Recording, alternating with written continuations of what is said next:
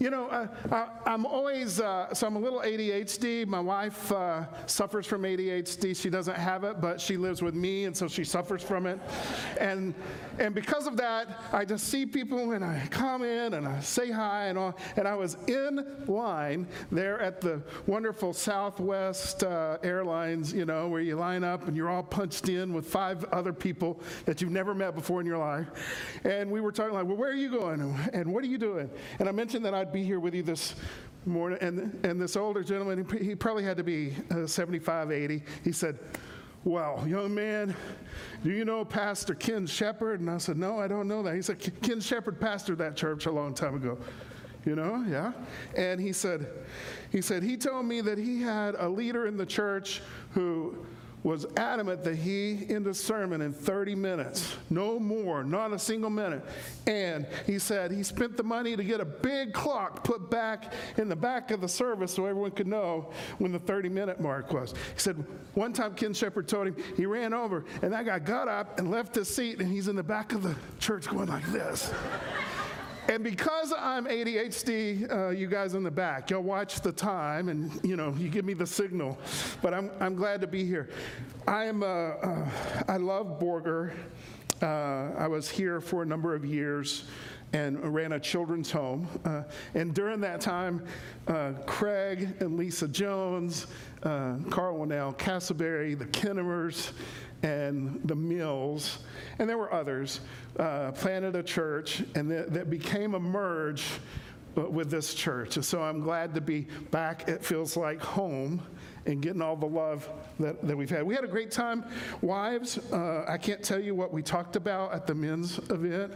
It's like Vegas. We don't talk about it, but hopefully it will.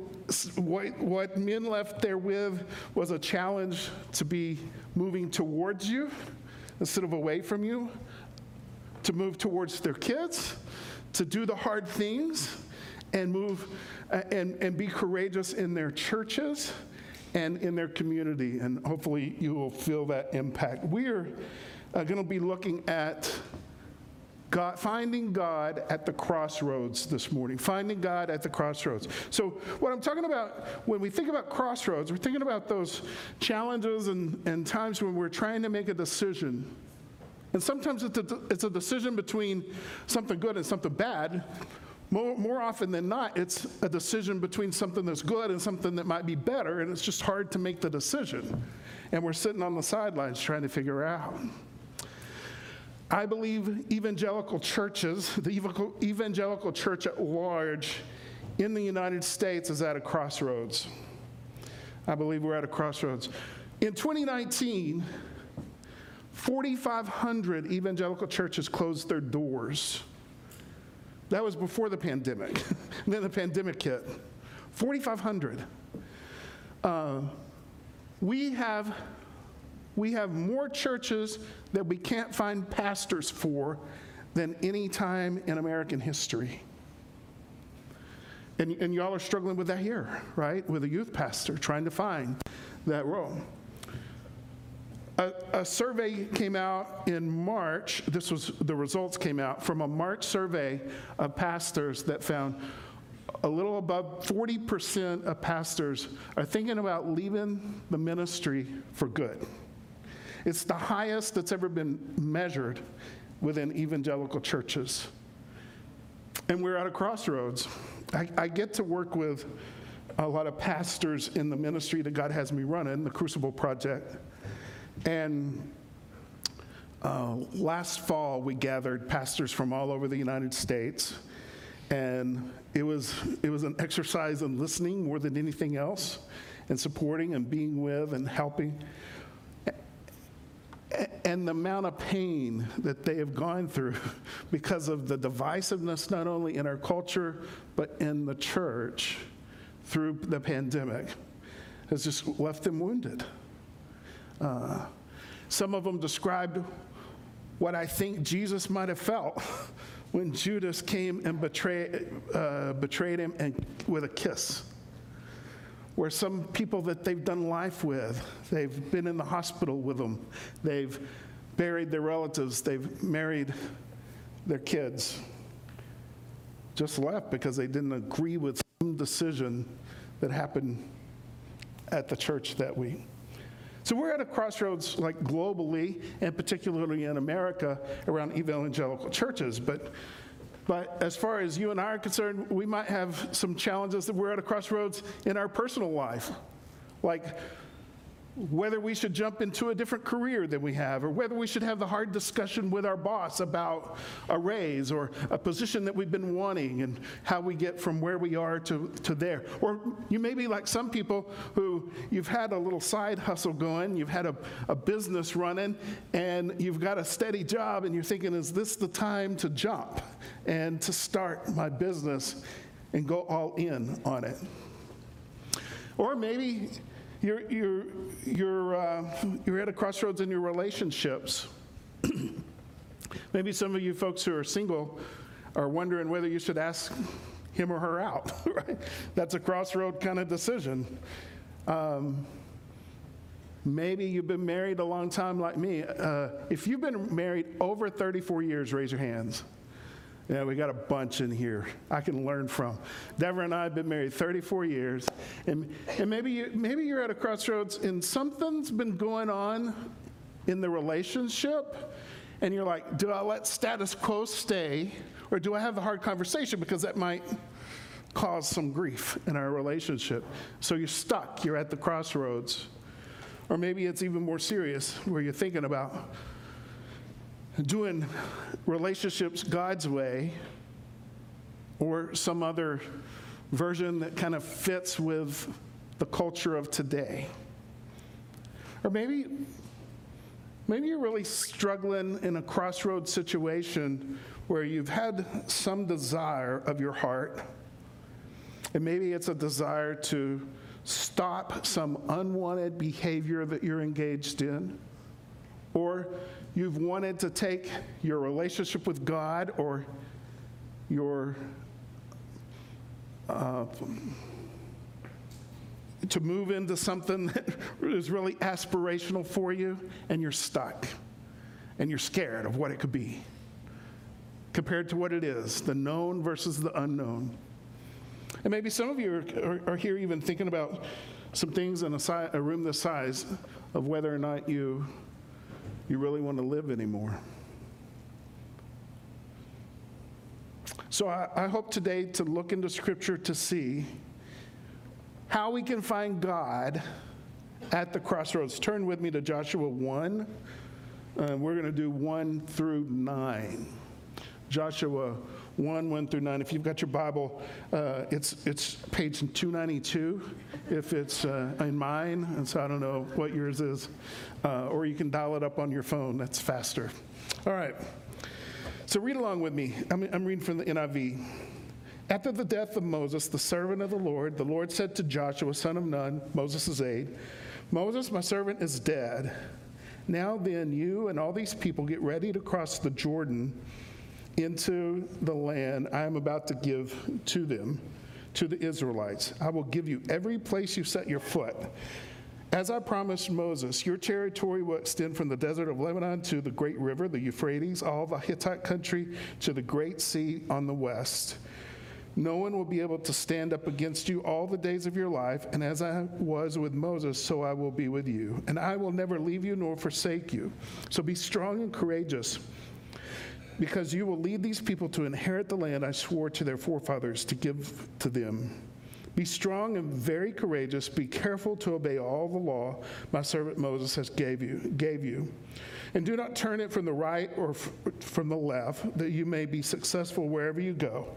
And do not let this book of the law depart from your mouth. Meditate on it day and night, so you may be careful to do whatever's written in it, and then you will be prosperous and successful.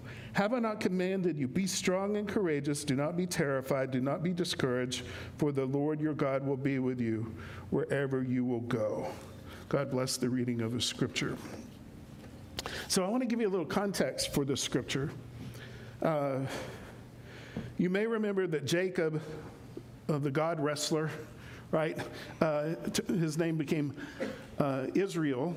Israel had 12 sons, and somewhere along the way, he ends up getting all of them into Egypt because there was a famine in the land, and Joseph had gone before, and he was the Pharaoh, and he saved the whole nation. So they find themselves in Egypt a few centuries later, and they are slaves.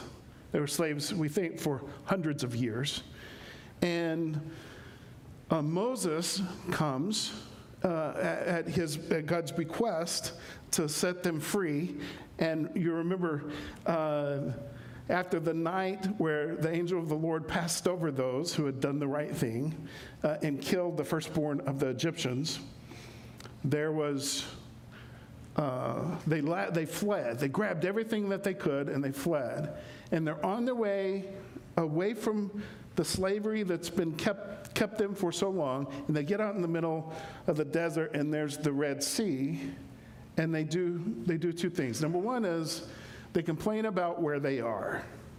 They complain that you brought us out here in the middle of nowhere. It would have been better for us to stay in Egypt than die there. And number two, they were blaming. They blamed Moses. Why did you bring us here? And God worked a miraculous thing and got them through that situation, and they go out a little further on their trip to the promised land, and they run out of water. And they complain and they blame. And God and Moses provides. God uses Moses to provide. And they go out a little further, and they're hungry, and they're worried about not having enough food. And they complain and they blame. And God provides with manna. And they come to the brook, the Jordan River. They come to the place where God has promised them, and they send 12 spies into the land. And they come back, and they decide together, the 12, with two having different reports, but they decide together, number one, we're not going to be able to take them. Their walls are too big, and they're too strong. And number two, we are like grasshoppers to them. We're like grasshoppers to them. And they murmured, and God left them in the wilderness for 40 years. Moses is still the leader in those 40 years, and they are murmuring, the Bible says, which is a different way of saying they're complaining and blaming, complaining and blaming. And they're here at the prefaces of the 40 years of wandering, and Moses has passed, and they have a decision. Like, what are we going to do now? Because this generation, all they've known is wandering in the desert. There are a few who are alive, Caleb and Joshua. And so they're at this place. Let me ask, do you ever get into situations where you complain and blame? Let me define that for you. Complaining is just stating the situation in the worst possible way of what's happening to me. It is some form of saying, poor me. Like you could put your hand up here like this, like a victim. Oh, poor me, poor me. Oh my boss, I have a new boss, poor me, the lady in front of me in the drop-off line always it takes forever to get her kids out of the van. Poor me, It's a poor me about it. They ran out of my favorite coffee mix. Poor me, And we do that. We do that with traffic. I do that. We do that with our relationships, and then the blaming. That's the other thing we do. We blame. Blaming is saying it's your fault. That's what we're doing. It's not my fault. It's your fault. And it usually sounds something like this. They ought to do this or that. Say it with me. They. Now you've got to put a little attitude in.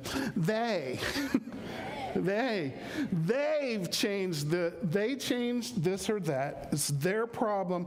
They ought to do something about this, right? They is anyone that's not me. It's the other party. It's those people who look different than me or talk different than me. It's you people with hair. They are the ones who are destroying our climate with all their But they. And we get into habits of they. And here's what happens. We come up on something that is a crossroads in our life, And I believe we have fear because we don't know what to do. And the first automatic response we have is to complain or blame. And we get stuck in it. We get stuck in that place of complaining and blaming where it's not my responsibility and I don't know what to do. And here I am with this crossroad. And this can spiral us into depression and anxiety. This can spiral us into a move away from God instead of to God, being in that complaining and blaming place. So let's look at what the scripture says about what to do with this. I got 5 points, and I don't see the timer, so I guess I can go as long as I want. Okay, thank you. So first point I got is God sets up leadership. Where are we? God sets up leadership. So I want to look at a few things. It says that Joshua 1:1, after the death of Moses, the servant of the Lord said to Joshua, so God sets up Joshua to be the leader. And later in, I don't know if it's in this chapter or the next, he's presented to the Jewish people at the time and says, God set me up, and everybody's in agreement with it. Look, we have trouble, especially in America, with following. Anybody else have trouble with following? That somebody else is actually in leadership and has some authority?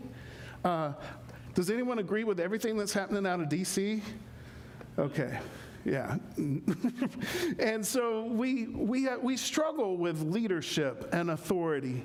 And we've done that over the pandemic in really big ways in churches. Like, I wonder if you really believe that the leaders that hired Les did it with prayer for God to guide them in that selection. You believe that? Yeah, I do too. And do you believe that Les, and each of the appointed pastors, but specifically Les, do you believe that the elders and the deacons, the body that's making decisions here at this church, are doing their best to follow God's guidance and continuing to support Les and making the decisions that have to do with this church? I think it's interesting that, well, let me ask it this way. How many of you are Dallas Cowboy fans? And how many have been Dallas Cowboy fans for 10 years or more? Raise them high, raise them high. And how many of you who have your hands up, keep them up. I want to see how many stay. How many of you agree with all the decisions that the Cowboys coaches and, they're all going down, have made in the past 10 years? No, we don't agree. Some of us are more attached to our sports teams than we actually are to our community of faith. Like, and Jerry Jones doesn't have any authority over me.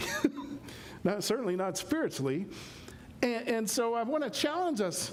If you hear somebody complaining about something, that one of the things that we've got to realize is that God put people in leadership, and if we are doing it in a prayerful way, He has selected who the leaders are.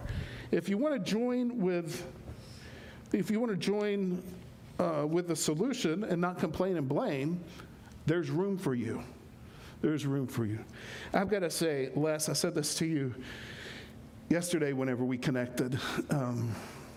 It is rare to find a pastor who's been at it in the same community of believers for as long as Les has. And I just want to, if you feel like honored that Les continues his work here, would you just show him an appreciation?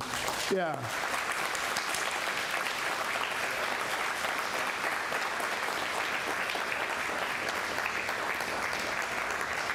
And what I've noticed is a church that's alive, right?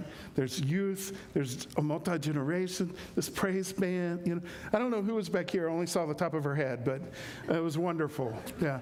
And just, it was you? Oh, well, I just bless you, Les. Yeah, I want to hold your hands up and keep going. All right, number two, Joshua 1:5 says, no one will be able to stand up against you all the days of your life. As I was with Moses, I will be with you. And verse 9, says, have I not commanded you, be strong, do not be terrified, do not be discouraged, for the Lord your God will be with you wherever you go. So here's a belief that I think jumps out at me out of this scripture, is that God is with me. God is with me. God is with you. God is with you. Look, there's a difference between how we feel about whether God's with me or not at any moment and whether he's really with us or not.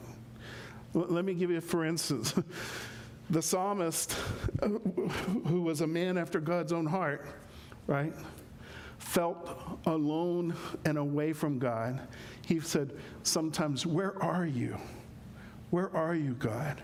I believe even whenever I don't feel God's presence with me, when I don't sense it in my being, he's still with us. He was with me in the worst decisions I've made in my life. He was there. He was with me and you when the very worst things that have ever happened to us happened. He was there. He was with us. And he's still with us today. So no matter what you're facing in your crossroad, God is with you. And usually it's something in us that's getting in the way of us really feeling and sensing his presence. But he's there. He's still there. Number 3, God calls you and me to be strong and courageous. Joshua 1:6. It's like it's like a broken record here. Be strong and courageous. Verse 7. I lost number 7. Be strong and very courageous, he says. Verse 9. I have not commanded you. Be strong and courageous. Do not be terrified. There's this theme going on with God. When we're sitting at the crossroads, when we're afraid and we don't know what to do, when we're worried about which direction to go, when we feel ourselves complaining and blaming, God's saying, hey, take courage. Be courageous. Face your fear. Look, I think there's a difference between fear that is God-given and built in and and living in a place of fear. Those are two different things. And I believe that it's not a sin to have a fear show up in your life. It is a sin to not to live in that place of fear. Let me give you an example.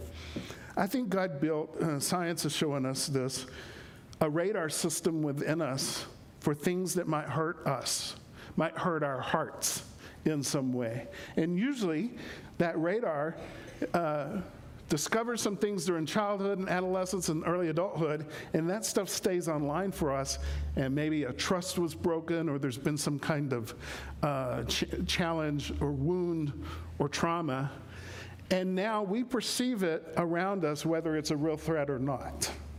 Are you hearing what I'm saying?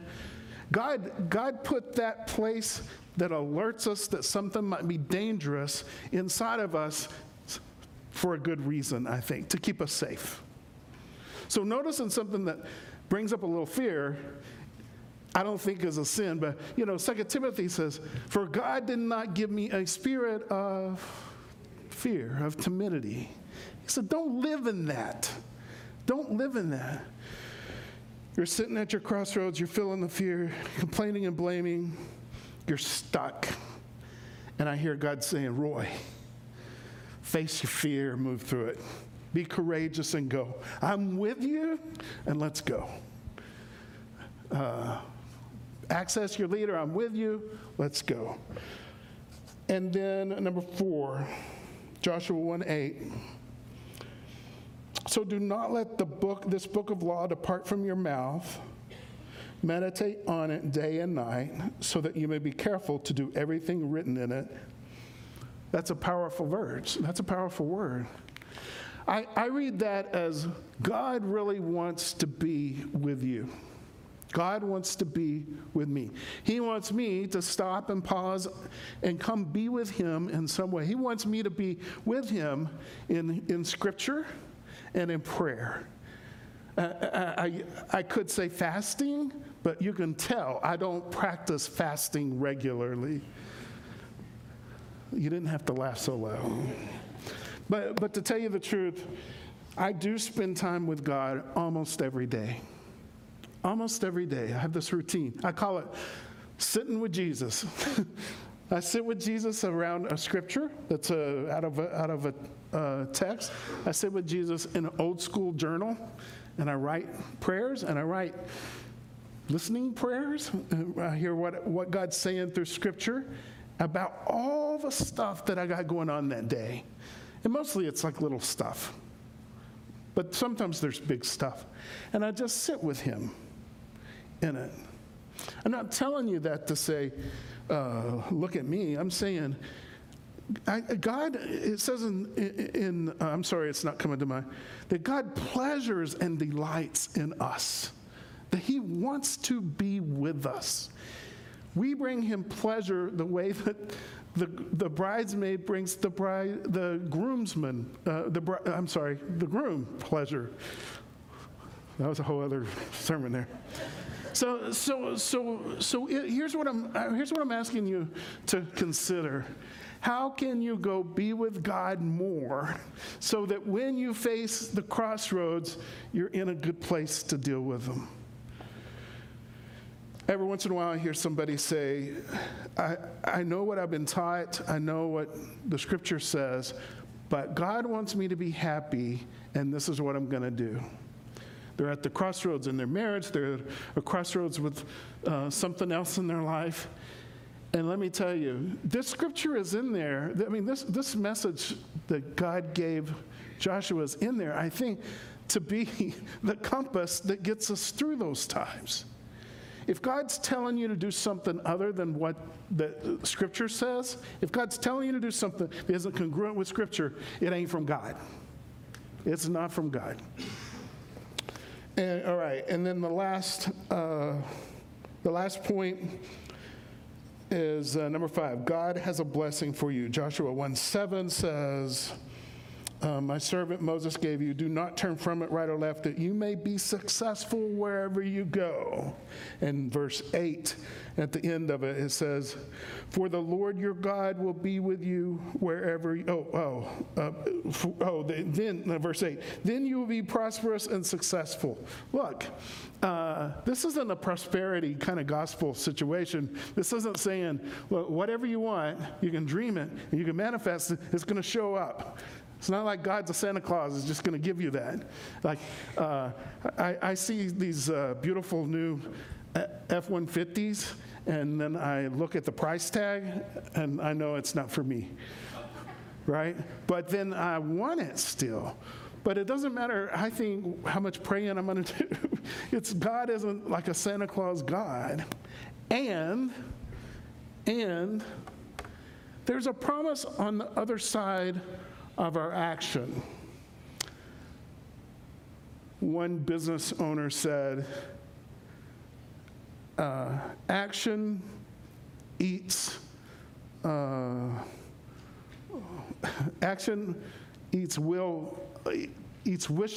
wishes for lunch. Something, I messed that up.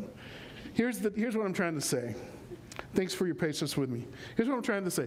You're at the crossroads. You're at the crossroads of a hard decision, and you're complaining and blaming, which is a telltale sign that you're stuck and that you're afraid. And I believe God is telling us that he blesses when we get into action, when we move off of stuck and we get into action on whatever it is. I don't know what all the answers are about the evangelical church's challenges right now. I know what happened back then. Joshua was accepted, the people followed him, and they took the promised land. That's what happened back then at their crossroads. You may be at a crossroads in any number of things. I want you to know that you don't have to be there alone. There are leaders in this church who are there to be with you. God is with you, whether you feel him with you or not. that God's going to bless when you are courageous and move through, face the fear and move through it. And there's a blessing on the other side for you. And I want you to know that as the praise team is on their way back up here, that you don't have to face it alone. This beautiful church will come alongside you in whatever the challenges are. Some of you may be facing something very serious, and we want to be here for you in that. So Les, and there may be some others down here, I'm happy to pray with you as well here in just a minute. But I also want to encourage you, if you're someone who's never taken a step fully into faith, or you're struggling with trusting God, and you're wondering if he's really real or not, that you might not leave here this morning without visiting with one of us, one of the leaders of this church, and having some time about that. Well, I want to invite you to stand and as the praise team leads us, and meet us down here if there's something that we can do for you.